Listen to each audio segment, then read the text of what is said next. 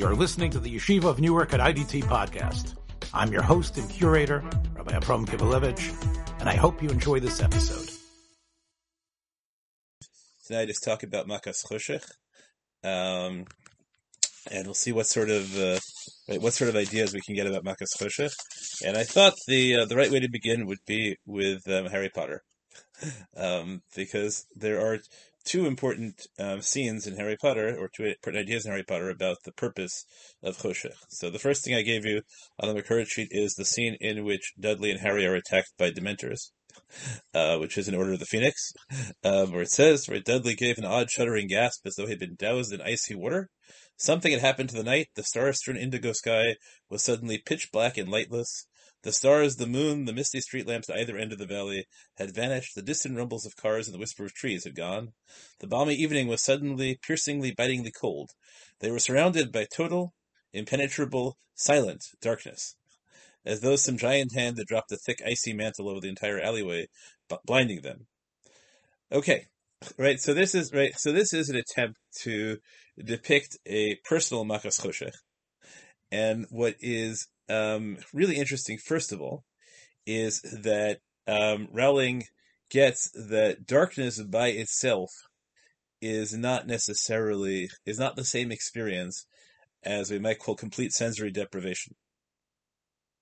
So, right, in order to convey the right, she wants an experience that involves lots of senses. So the first thing is that it's not just dark. It's that there's no light. Right, the stars and the moons are turned off. Otherwise, it's not really dark. It's just darker. Second, it's cold. Right. So and third is silent. Okay, she doesn't say anything about smell, and there still has to be a capacity for touch. But three senses simultaneously are involved. It's cold, it's silent, and the darkness is total. Now, what is that supposed to be? Right? What is she trying to convey? So she tells you later. Professor Lupin explains. Actually, earlier, Professor Lupin explains. Right, this is after the Dementor attack on the train.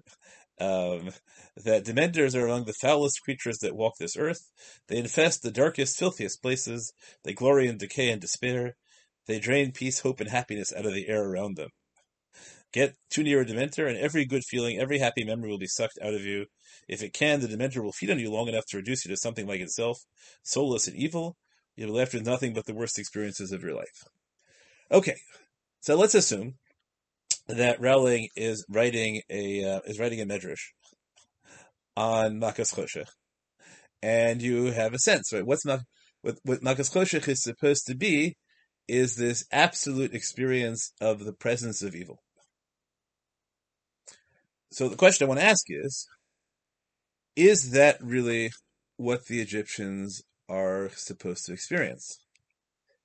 Probably not, because we don't really, at least I don't think that's obvious that the Egyptians are supposed to experience evil. Okay, so maybe we'll say that it's not evil. Dementors happen to be evil, but you could create the same thing, and the goal is to create bleakness and massive depression, right? And that's what so the experience of Makas Choshech for the Egyptians is supposed to be one of despair. So it could be, right? It could be that's a possibility. So if we go through the text of Chumash, only 3 psukim about Makas Choshech, so that's one thing to have in mind, right? That the goal is to convey the experience of despair. And a part of the question we have to ask is Rowling right that to be despair, it's not enough for it just to be night when it's supposed to be day? You need other senses involved. Do they have to be the same senses? Is it just the sensory experience it does with the Dementors, or is it that the Dementors cause despair, and despair is what causes these kinds of sensory impacts in ways that wouldn't be the other way around? So which way is it? Right? Is it really just is Makas Choshech an effect, or is Makas Choshech a cause? Is it compatible to say that an experience? Right? Do we think that there is some kind of parallel between the experience of Dementors and the experience of oncoming divine judgment? Right? Are those the same experience, or is there something, right, something palpably different about them? Okay, so that's the first question I wanted. Right, here's a depiction of Makas Choshech. You have an instinct when you're writing the medrash that you want, right, that you want to turn it from ordinary darkness to above ordinary darkness, and you want to involve senses other than sight in the experience of it. And secondly, what is the emotional impact of it? And is the emotional impact of it separable from the moral impact? Okay, that's Harry Potter. Yep,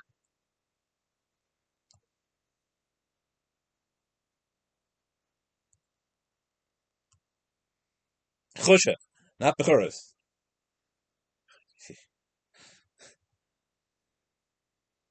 Yeah,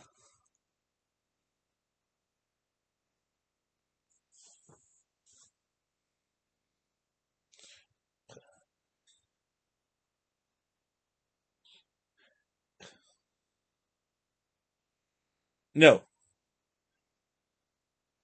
I think those are two different. I think those are two very different. That's why I'm suggesting that it might, that's why I'm trying to ask the question, is there a difference between the experience of Dementors and the experience of impending divine judgment? The experience of impending divine judgment could be a very holy experience, terrifying, right? But holy, right? So yeah,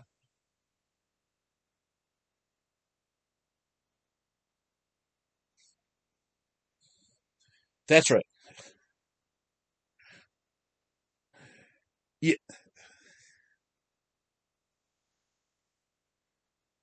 that's correct.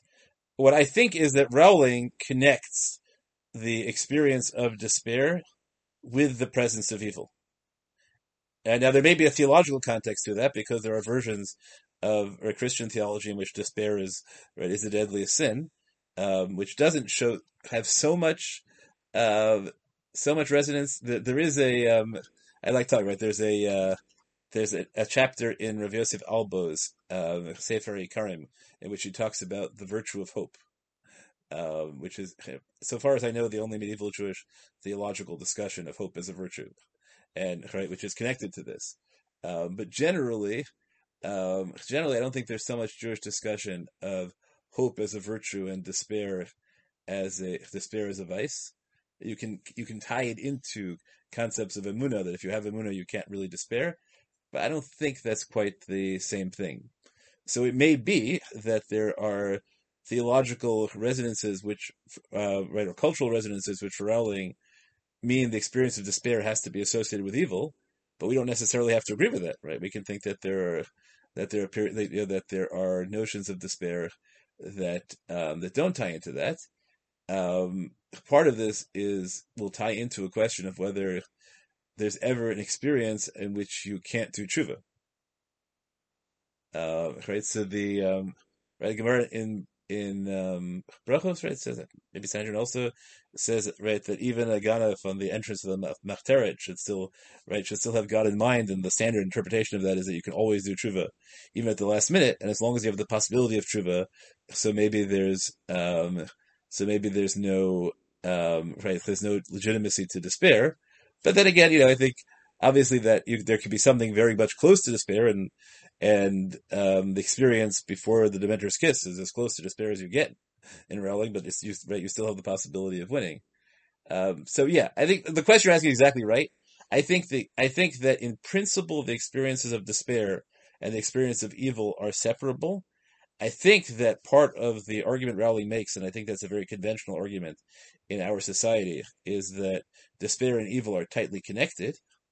But I don't know that that has to be. So that's what I'm asking the theological question. Maybe there are other ways in which you can experience despair that we would not see anywhere near as negative theologically. Okay, thank you. That was a great question. Um, Other questions?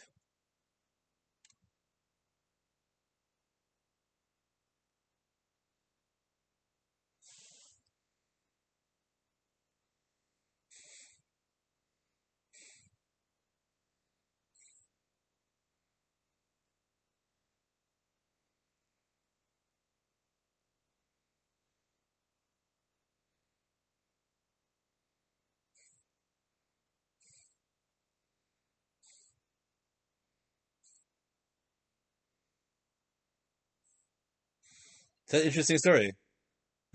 I don't know that story, so it's an interesting story. I won't, so I can't attribute it to the Gaon.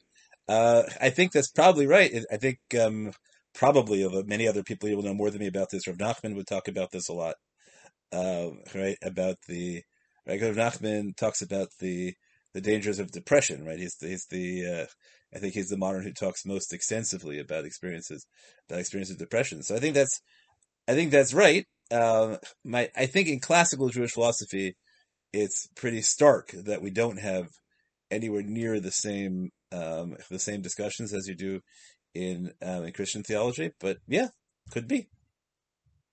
Um, oh,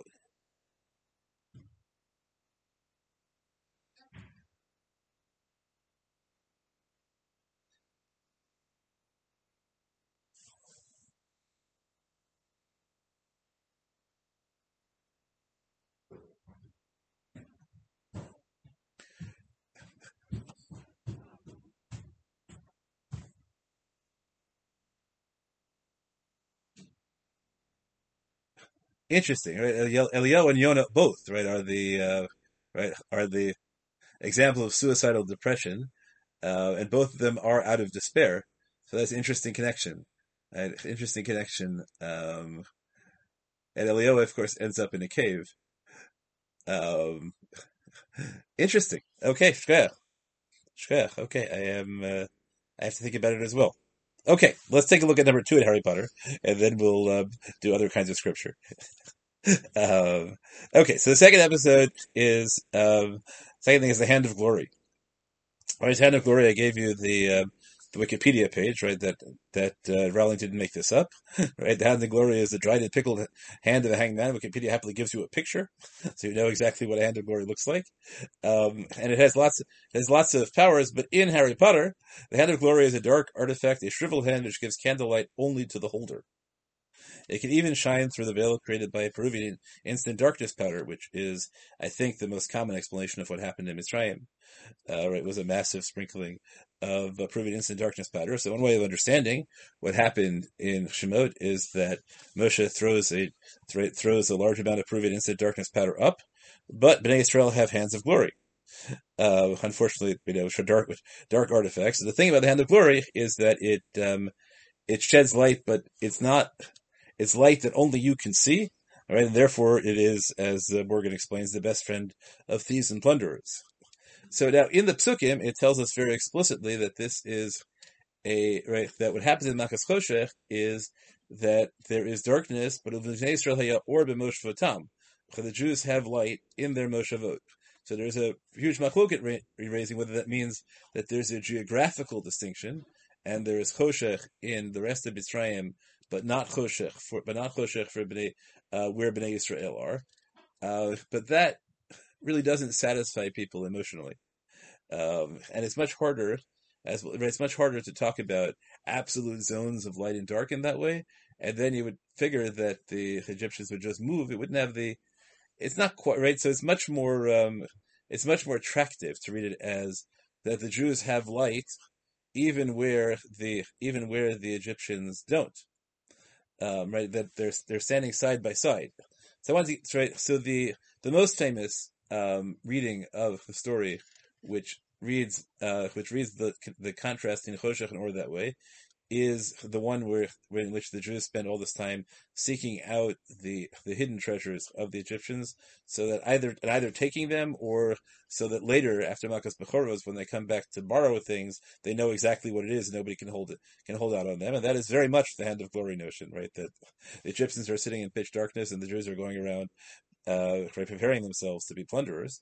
And I always was a little bit uncomfortable with that, and so the Rowling idea captures that.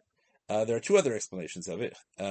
One, which is you probably also are familiar with, is that a significant percentage of the Jewish population dies during Makas Choshech, The way the Mechilta frames this is, right, when did this percentage of the Jews, right, it's built off V'chamushim alu b'nei Yisrael in Parsha B'Shalach, and there's a debate whether that means that 1/5 of the Jews or 1/50th or 1/500th of the Jewish population is all that survives Makas Choshech. It's an enormously bleak medrash, that this idea that the vast majority of the Jewish population, right, less than 1% survives. Well, according to Rabbi Nehorai, we could all play. My friend Nachman Levine would probably point out to me, we're talking about Makas Choshech, and the bleakest vision is offered by Rabbi Nehorai, who's the rabbi whose name means light. But it's a bleak vision, right? It's a lightless vision, and it says, right, what when do the Jews die? During the 3 days of darkness. Shne'amar lo ra'u ish et achiv, because it says that they didn't see each other. What does it mean, lo ra'u ish et achiv, during the darkness? Shayu kovrin mesein, the Jews would be burying their dead. The hodu v'shibchu shelo ra'u oivim v'samchu v'maplatam. But they're praising God because God is allowing them to bury their dead without the Egyptians seeing and celebrating. Okay, it's still, you have to figure, that's an enormously impressive public sanitation job if you can bury, this version, like 24 million people in 3 days, and you would think that afterwards that the Egyptians would notice that there are a lot fewer Jews than there were before. So this is a matter which always struck me as something that that's very, very dark and powerful. What's the point of trying to claim that even then only a small percentage of the Jews survive? And you can play this out, right? There are points in Yeshaya where the ultimate redemption also seems to be just a small remnant.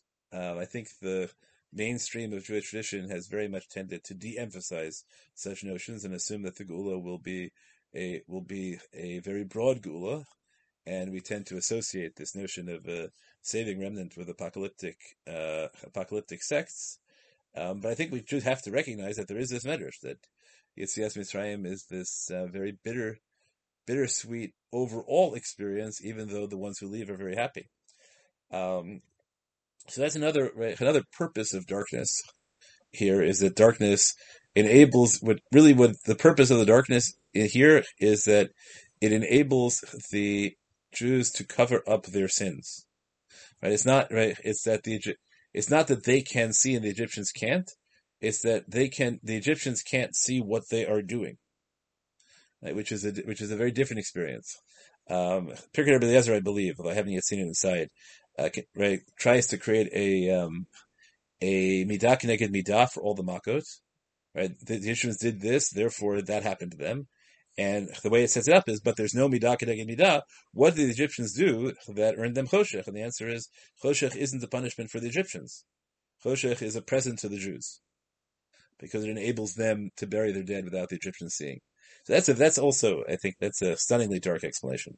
To counterbalance that, here's an Netziv that I saw for the first time today, and I am very fond of it. The Netziv says the following: "V'lo od el b'makas choshech shelo kamu ish mitachtav gimel yamim."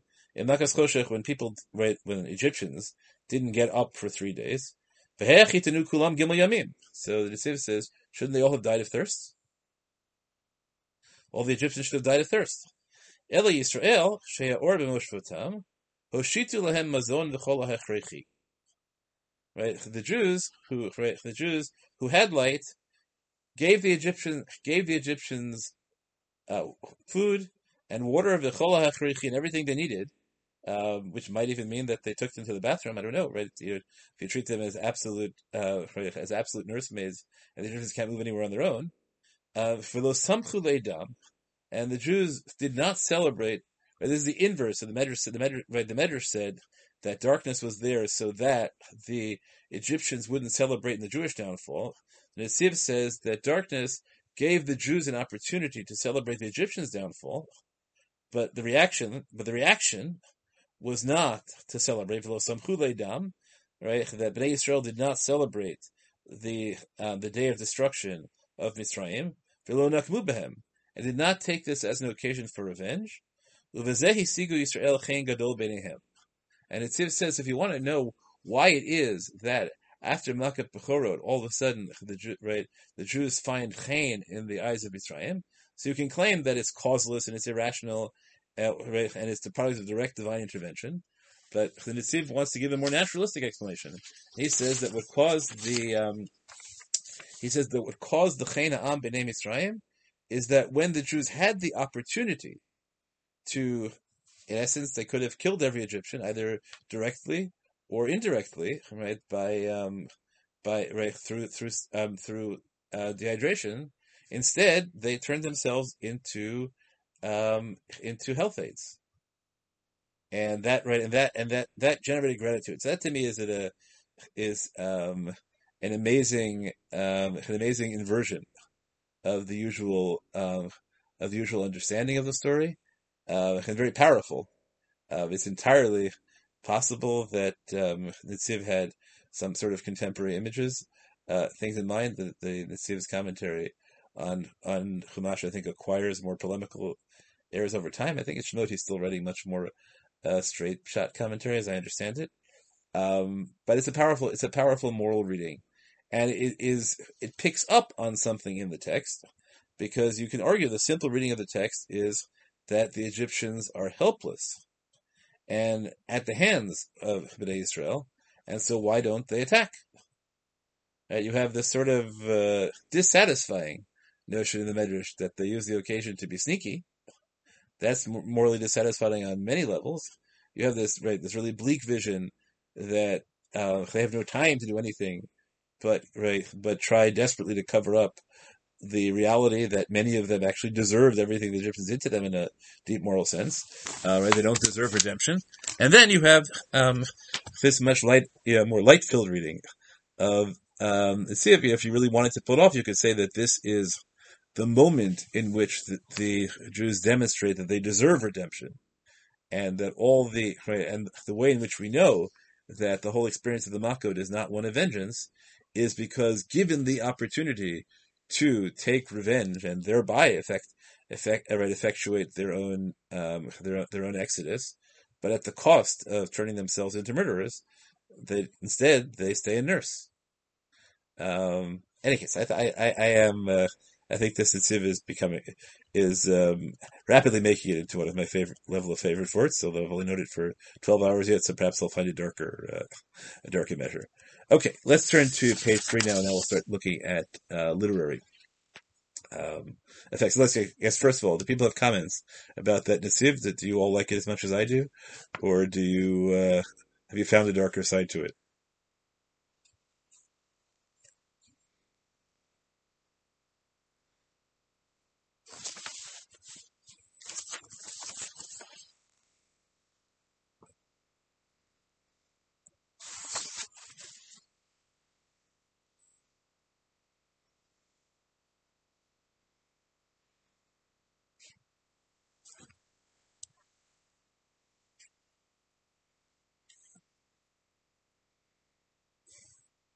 Very nice. Shkoyach. Very nice. Thank you. Okay. Anyone else? Okay, so we'll go on then. So what I wanted to do was put together a couple of other biblical texts that deal with darkness. First of all, I just wanted to put in as an intertext that we have another version of Makat Choshech in Tehillim Kufhei. How exactly you're supposed to read this in light of Chumash is a little bit challenging, because it doesn't. It appears to be retelling the Makot, but as you can see, it skips Makos 5 and 6, and Choshech comes first. Which is a little bit odd in the retelling. And the truth is, if you looked at the narrative of Chumash, Choshech is not located in any kind of chronological order in the text. There's no hasra. There's no dialogue with Paro at all. Right? Choshech just appears in the middle of the story, and so it was tempting to try and see if one could construct a reading in which Choshech actually is the first Makkah, and the story is told achronologically. I did not succeed in constructing such a reading today, but I put it out there, and if someone comes up with one, and I may try as a way of reconciling Tilim and Chumash, I think that would be really interesting. If Choshech turns out to be the first Makkah, I think that would fit. That would fit well with a whole bunch of other midrashim. But so just be aware. There's this pasuk that says Shalach Choshech Vayach Sheikh. So this is an interesting notion because here Choshech is something sendable. And then it has this interesting line afterwards, V'lo Moru et Devaro, and it's not clear at all what the word Moru or Moru means there. Does it mean they didn't transgress it? They didn't see it as authoritative? We'll have to take a look at that as well. So that's one intertext that says Shalach Choshech. The version we have in Shemot says the following, right? Vayam Hashem Moshe Nitei al Hashamayim v'hi Choshech al Eretz Mitzrayim. So I assume this is not a punishment of Shemayim. It's tempting to read this as an eclipse, right? Nitei al Hashamayim, but I'm not into naturalistic readings per se. V'hi Choshech al Eretz Mitzrayim. So Nitei al Hashamayim, and then Moshe does something with his hand towards heaven, and Choshech is on Eretz Mitzrayim. But then we have this interesting line, via Mesh Choshech. So what does via Mesh mean? So the Mem Shin in Shorashim is one of the things that if you are somebody who's really into diktuk, you can spend your life just dealing with verbs that have the Mem Shin. Does it mean that to move, to stand still, or is it in some way related to mamash? The reading that is closest to the Dementa reading is that v'yamesh choshech means that the choshech becomes tangible. That it's a choshech that is oppressive to the sense of touch, and not just to the sense of light. Okay, then Moshe is noteya do al Hashemayim. And then there's Choshech, which is Choshech Afela. So is there a difference between Choshech and Choshech Afela? And some commentators will pick up, right, that the Afela is Moshe's contribution. Right? Really, all Hashem said was Choshech, but it turns out to be Choshech Afela. And then we have a description, right? Other people would argue that via Mesh Choshech turns into Choshech Afela. And then we have descriptions of what happens, right? Lo ra'u ish et achiv. Right, people can't see each other, but the question there is, right, does that mean Jews can't see each other, Egyptians can't see each other, or Egyptians can't see Jews, or Jews can't see Egyptians? But that we'll see is a very rare thing. So hard to know what mitachtav means, but it seems to mean that people were right, and this connects to the tangibility notion that people just can't get up. Whether it's because it actually is tangible or because it's, which again I think is part of the Dementa reading, that there's a single event physically, but that physical event has psychological ramifications that governs your whole experience. So people can't even get up. So the simplest reading is that Lo ra'ui shetachiv l'kam ish tachtav refers to Eretz Mitzrayim. L'bnei Yisrael haya or b'moshvotam. Fine, okay, and then Paro is willing to send them. Right, he calls Moshe. Now, how he calls Moshe if he can't get anybody to get up, separate issue. Right, it says nice. It's an Nisiv says there are all these Jews around taking care of them. And Paro tells one of the Jews, go call Moshe. Go, right, worship Hashem. You just have to leave your animals behind. And Moshe says, nope, you're going to actually give us animals as well to sacrifice. Nothing will be left behind, right? This is the point where it becomes obvious that they're not just going for 3 days, you would think. But Moshe says something interesting. We don't know what God will ask of us on our 3-day journey until we go there. So we can't leave anything behind, because the implication is that God might ask us to sacrifice everything, which is an interesting thing to say at this point. What's interesting to me, though, is if we want to take darkness as a metaphor. So what Moshe is describing is that Bnei Yisrael, in a sense, are going off into darkness. Right? The Exodus the Exodus is not moving into a situation of guarantees where you know what's going to happen. The Exodus is the Jews walking into something they don't know. There's the Yossi Rosenstein painting that I have in a room downstairs, which depicts the Kriyas Yamsuf, and the beauty of the painting is that there are many paintings where you see, and you expect to see paintings where you see people walking through the desert, and at the end, their focal point is you can see they're going to get through the desert and they're going to get to the water. Right, that's a very common image, and the way Yossi Rosenstein paints Kriyas Yamsuf is the Jews. Right, the Jews are looking past the water into the desert. Right, and they're walking. Right, so they're walking. Right, and that's a part of the whole meaning of Shemot is that the Jews are walking into the desert. Lech techa charai b'midbar. So that maybe there's a contrast to darkness there, and then we pick it up and say this scene ends with with sight again. Lo ra'ui shetachiv, and Paro says to Moshe, "You won't see me anymore. Right, we won't see each other anymore, right? Al tosef ra'ot panai, ki b'yom recha panai tamut. You will no longer see my face. On the day you see my face, you will die." And Moshe says, "You're right. I won't see you anymore." So it's right. So there's a movement from the Egyptians can't see each other to Paro trying to ban Moshe from seeing him. Although eventually fails in that. So I wanted to just raise the possibility that all those that the seeings are connected, and possibly the Jews walking into something unknown is connected, and that's part of the meaning of Makar Choshech. Okay, next text. So we have to go back to Parshas. Right, he says, "What is Choshech? Particularly, what does it mean that there's a Choshech, which, as we saw, Dylan can be sent?" So in the very beginning, right, we have this mysterious pasuk: "The Aryeh hayta tohu vavohu, the Choshech al pnei tehom." So right, so the very beginning, Bereshit bar Elokim, the land is tohu vavohu, and there's Choshech al pnei tehom. Now, what kind of Choshech is this? Because so you have a question in terms of the interpretation of Chumash. Right, at what point in time, if it is at a point in time, can we say v'choshech al pnei tehom? Because the problem obviously is that the next pasuk says Yehi or. So what would it mean for there to be choshech al pnei tehom and not elsewhere? Can you have choshech? Right, is choshech more than an absence?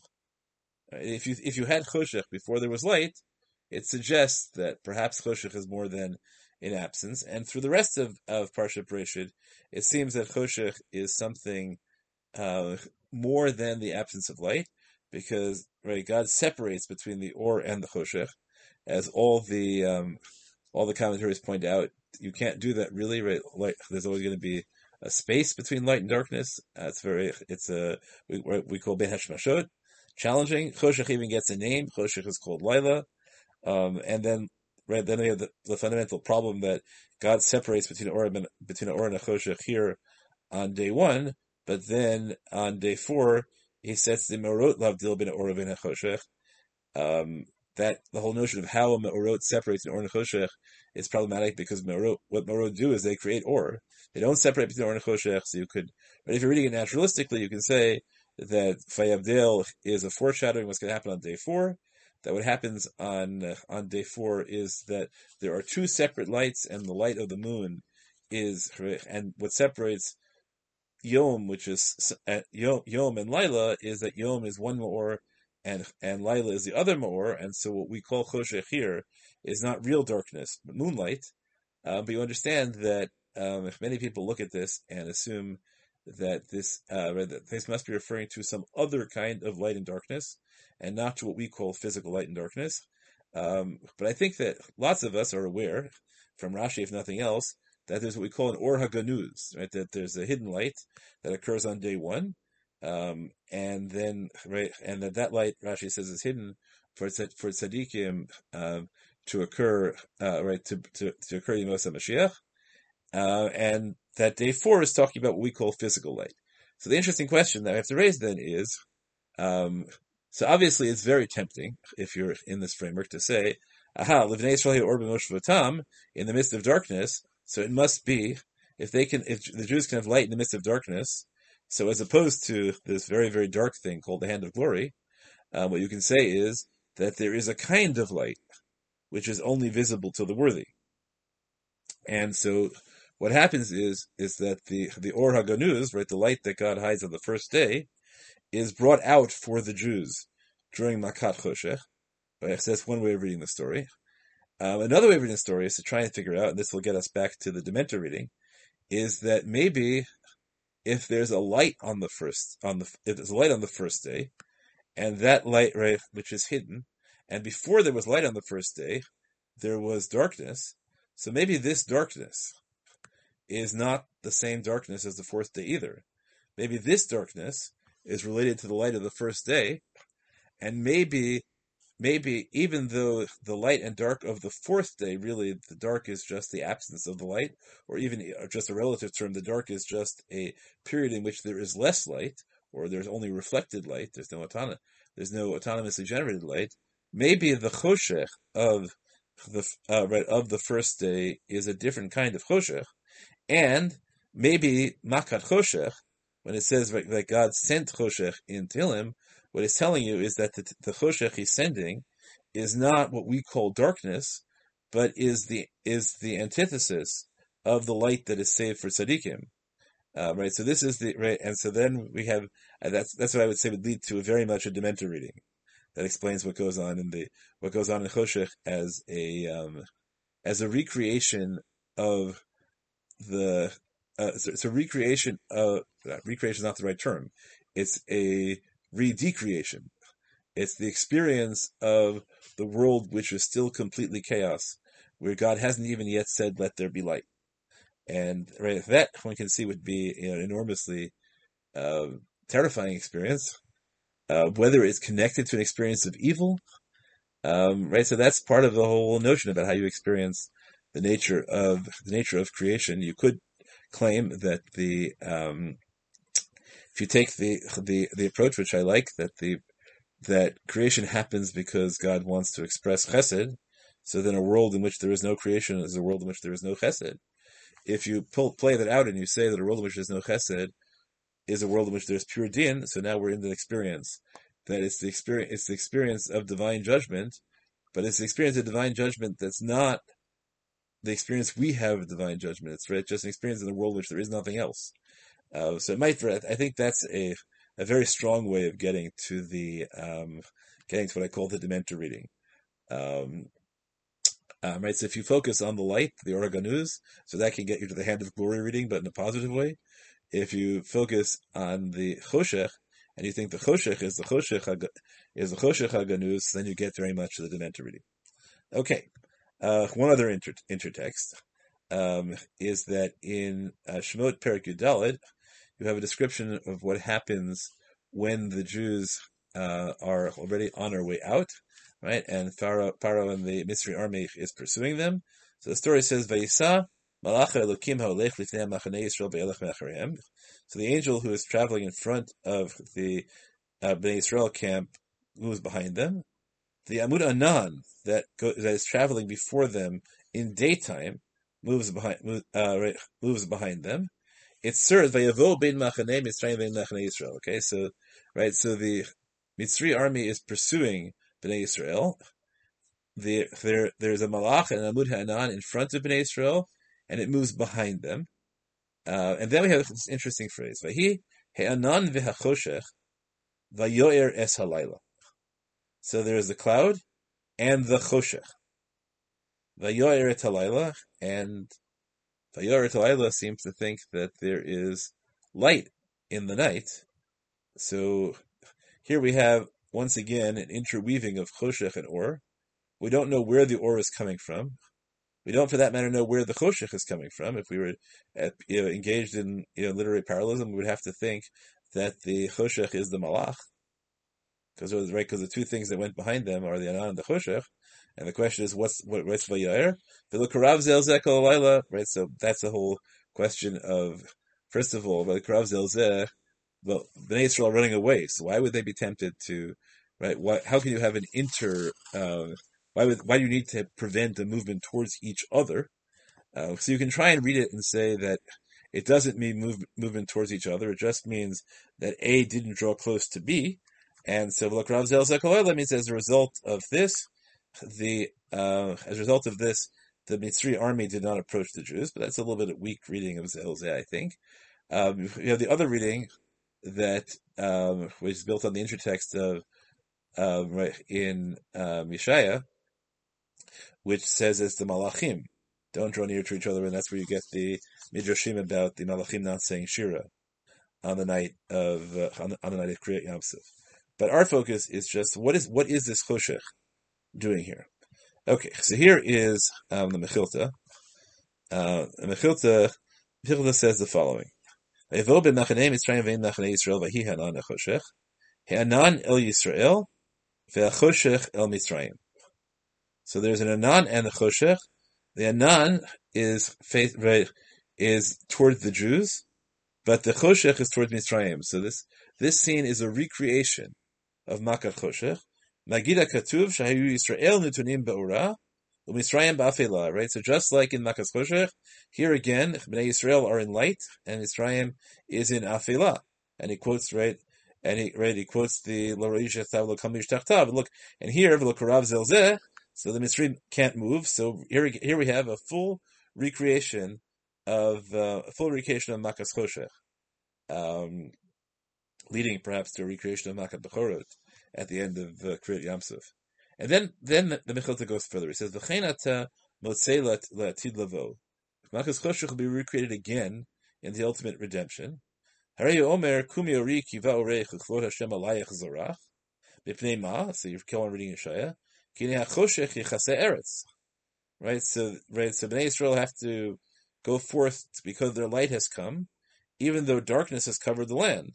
Arafel lu'umim, ve'alayich yizrach Hashem. Right, so the impression you get in Yeshaya, right, is if you're painting it, there's darkness all around, and there's a beam of light coming down on Bnei Yisrael, and then we go and we pull out the full parallel. The Lord Ella. But here we have a very interesting claim, right? So what we call the hand of glory reading was that there's light, and by that light Bnei Yisrael can see, and the Egyptians cannot. But here we have a different reading. Everybody who was locked in, who will be locked in this darkness, or possibly the Mitzri army over here. Yisrael ochlim v'shotim usmechim. So the Mitzri army is in darkness, and they see the Bnei Yisrael in light and celebrating, but they're not frozen in this case, right? Which is really interesting. And so they're so maddened by the sight of Bnei Yisrael celebrating that they start shooting arrows at them and catapults. And but the Anan blocks everything, right? Blocks everything, so they can stand in place and shoot, but the Anan blocks everything. So that is, for one part, that's the Netziv is in a sense inverting that, because the vision we have here is that the Mitzrayim are seeing the Jews in light, and they react with anger, violent jealousy, and the Netziv says that on the other hand, Bnei Yisrael are in light, seeing the Egyptians in suffering, and their reaction is charity. I should say, I much prefer, I'm going to try to be consistent and say Mitzrayim. I don't like using modern terms. And I think it has unfortunate implications. Okay, so but here we have the image, right, that the light enables you to be seen, and the only use that you can have, right, that the people in darkness have of the light is that they can see the people in the light. Now that's the exact opposite of the hand of glory. Right? The point of the hand of glory is that you can do everything or the burial reading is that you can do everything unseen. And here the point is that it's much more. If you think of Plato's image of the cave, what it does is it turns the people in darkness into the theater audience, and the people in light are the actors on stage, and it makes clear who the focus is on. So that's a completely different reading of right. So if you read this, so this is formally a reading of the scene by the sea, and which is right. It's a vision of the world to come, right? It's built off the vision in Yeshaya right. But choshech yichaseh eretz v'rafel umim, but kavod Hashem alayich zarach, but God's glory is shining down on you. If you take that and you read it back into the story of the story before Kriyat Yamsuf, and then I'm saying, and that has to be read back into Makas Choshech.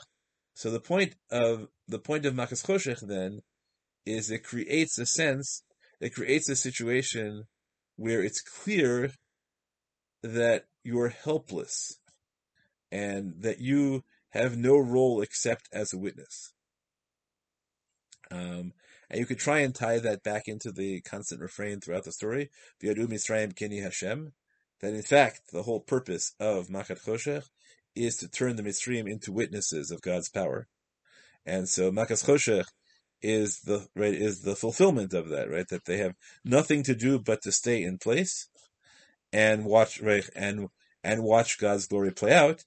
I'm happiest if the way they watch it play out is the way the Netziv said it.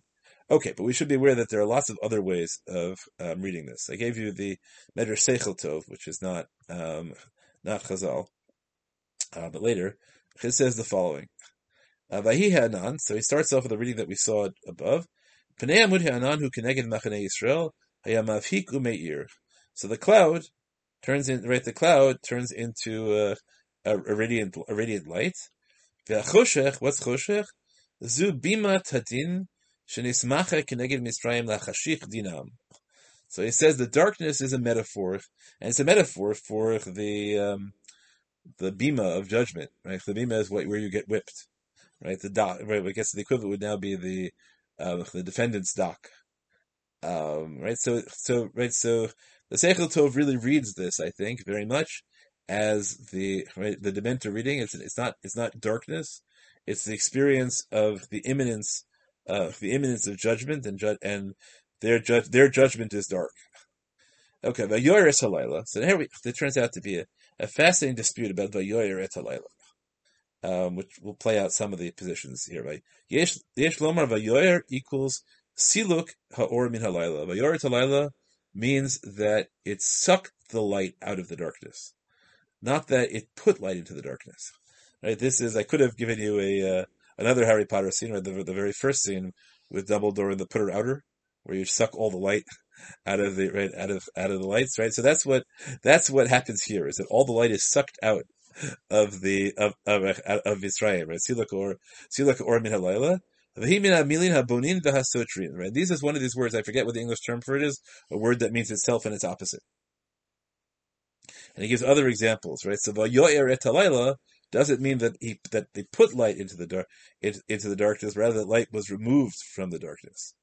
Okay, there's an Amud Eish that's before Machanei Yisrael. All right, so we say that so on the Bnei Yisrael side, there's an Amud Eish which is giving light, and on the Mitzri side, there is something, maybe the Amud Hanan, that is removing all the light from the place. Vayu Yisrael be'ora u'Mitzrayim b'chashecha. Okay, so now we're back in the scene where Bnei Yisrael are on stage in the light, and Mitzrayim b'chashecha. So remember that, right? We just saw appear that the result of that, right, we just saw in the Mechilta, the result of that was that the Jews are on stage and the Mitzrayim can see them.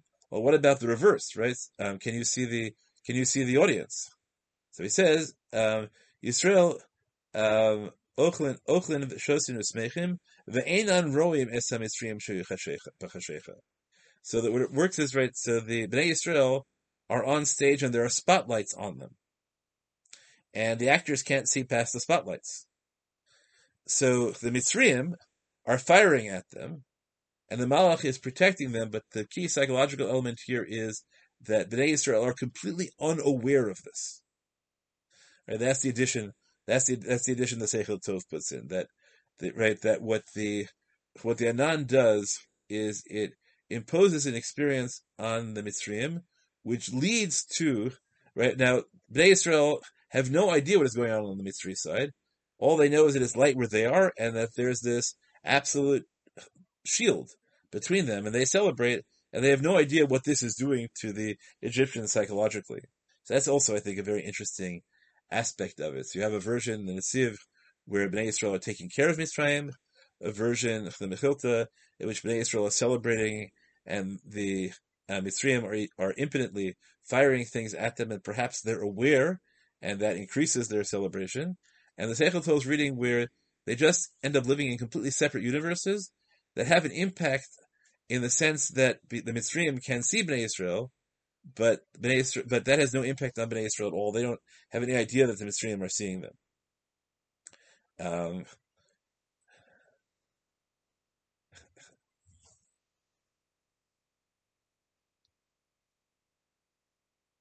Yeah, I think that's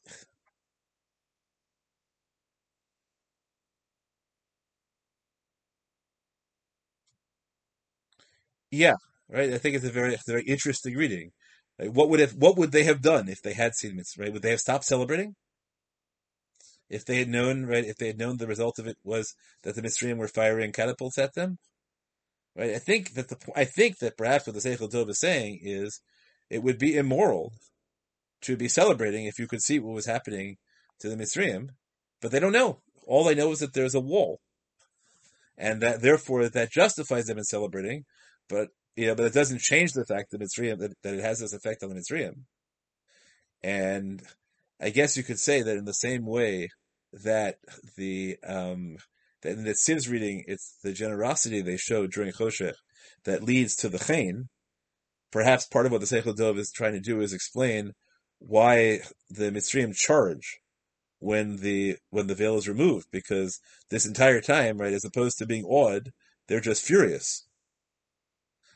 Right? But Bnei Israel are not responsible for that because they weren't teasing them. Right? It wasn't taunting, it just happened that way.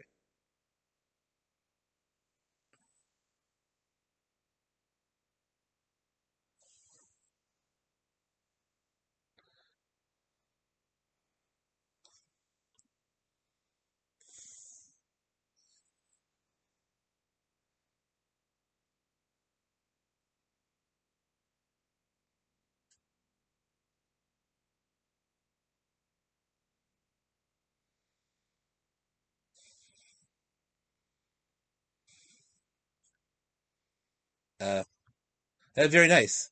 I would, I don't know if the Nitziv says that, but that would be very nice. Shkoyach.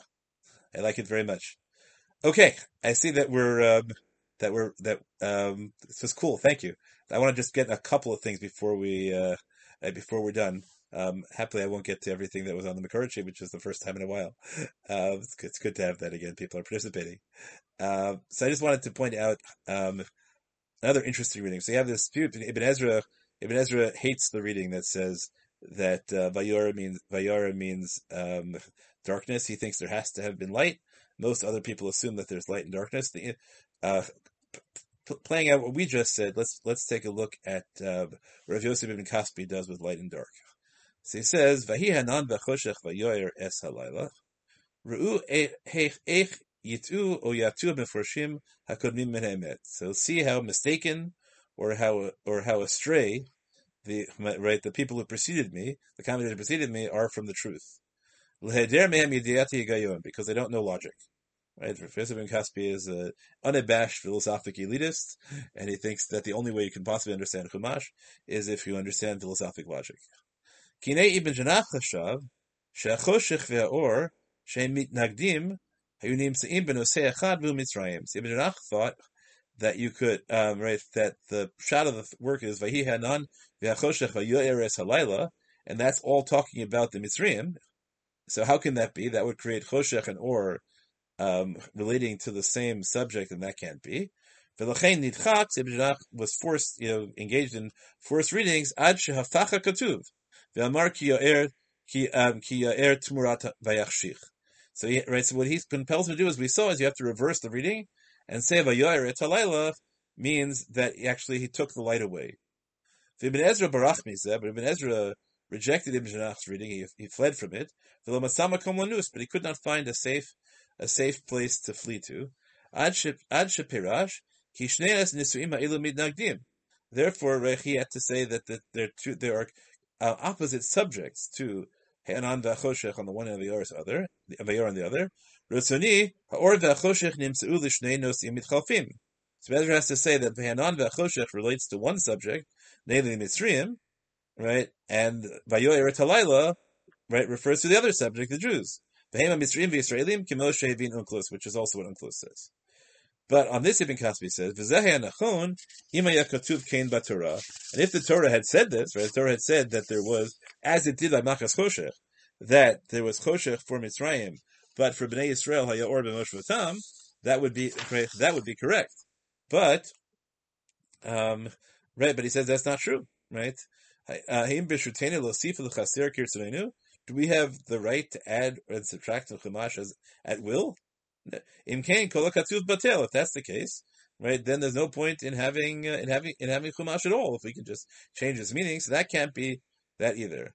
Aval diber al klal halayla bichlal hamakomahu. So Ibn Kaspi says it has to be that the entire darkness, the entire night, was a combination of choshech and or.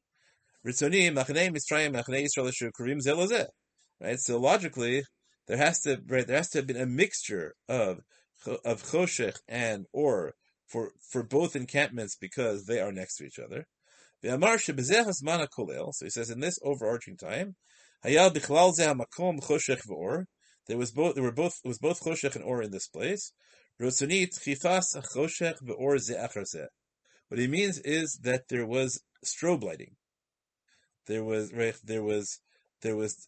night which was constantly lit with very bright flashes of lightning. There was no quiet at night. It was always lightning. Right, so also at Mamar Sinai it describes a thunderstorm. Right,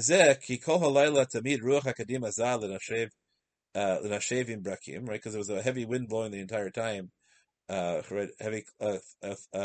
storm wind blowing the entire time with lightning. Right,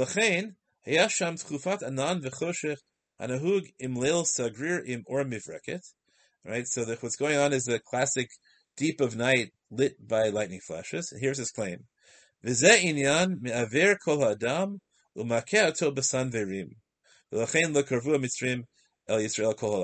Kaspi says that everybody was blinded by the constant interchange between darkness and light, and therefore the Mitzrayim couldn't move. But it wasn't that Bnei Yisrael had light and the Mitzrayim did not. It's that everybody was subject to these strobe flashes, and because of these strobe flashes, nobody could see. So Ibn Kaspi has this fascinating attempt at explaining the pasuk, and I think it's pretty compelling. The Vayoyer, that Vayoyer means light and not darkness. Although, as many people point out, right, this is the introduction to the first sugya of Masechet Psachim, which is about whether Or L'Arba Asar means the night or the day of the 14th. And that's the first sugya there quotes a whole bunch of cases which might seem to demonstrate that or is one of the words that can mean itself and its opposite, and the Rishonim have their own examples of such things. What Ibn Kaspi loses is all the intertexts, because if this story is one in which there is or for there's or and choshech for both Mitzrayim and Bnei Yisrael, and they're both equally incapacitated. So then there's no parallel whatsoever to the Makas Choshech, and nothing really more you can do to bring the parallelism to Gula. Okay, it's running. Should point out the Refresh takes the stage reading that I gave, so you shouldn't think I made it up. Refresh says that what really happening is that there's pitch darkness everywhere except. He's talking about Mamad Har Sinai, right?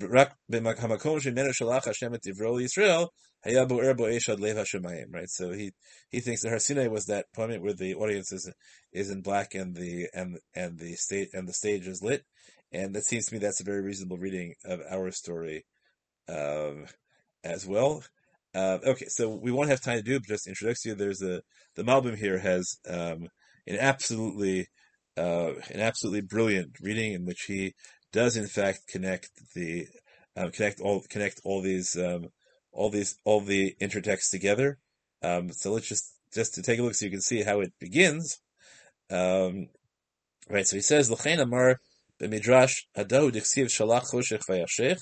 He takes the pasuk in Tehillim as intertext, and he says, Midrash omer, amar HaKadosh Baruch Hu l'malachim, right, the Mitzrayim deserve choshech, the malachim all vote in favor of imposing choshech. That's the L'maru Dvarav, but here's the line I want.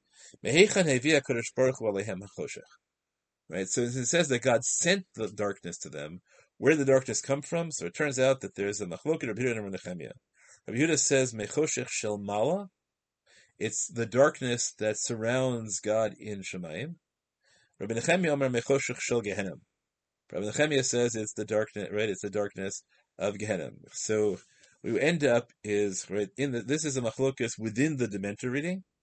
One of them, Rabbi Nechemia says that actually what they are experiencing is a darkness that has no kedusha in it. Right? It's not an awesome darkness. It's a terrifying darkness. Maybe there's some religious edification in experiencing it, but there's nothing religious about the experience at all. Rabbi Yehuda has this fascinating claim. Right? Rabbi Yehuda says that the unique choshech is the choshech of Shemayim. It's the choshech that surrounds God in Shemayim. It's the choshech haganuz, and so you have to try and figure out, right? What is it? Right?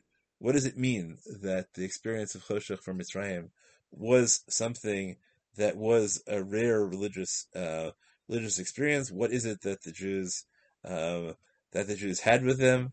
Right? He says that since we're dealing with the original separation of light and dark, it meant wherever Bnei Yisrael went, the light went with them, and so it's not so right. So that every member of Bnei Yisrael is on stage individually, right? It's not that they're all sitting. It's not that the Mitzrayim are all sitting in a cave watching the Jews up on stage. It's that all Bnei Yisrael are on stage because they have the or Haganuz shining on them, and maybe. Right, maybe that actually casts light, but it creates a situation where the only light the Mitzrayim have is the light that is cast for them by Bnei Yisrael. Okay, so you can think about that reading. Thanks for joining us for another episode from the Yeshiva of Newark at IDT Podcast. Be sure to subscribe on your favorite podcast app so you don't miss a single episode.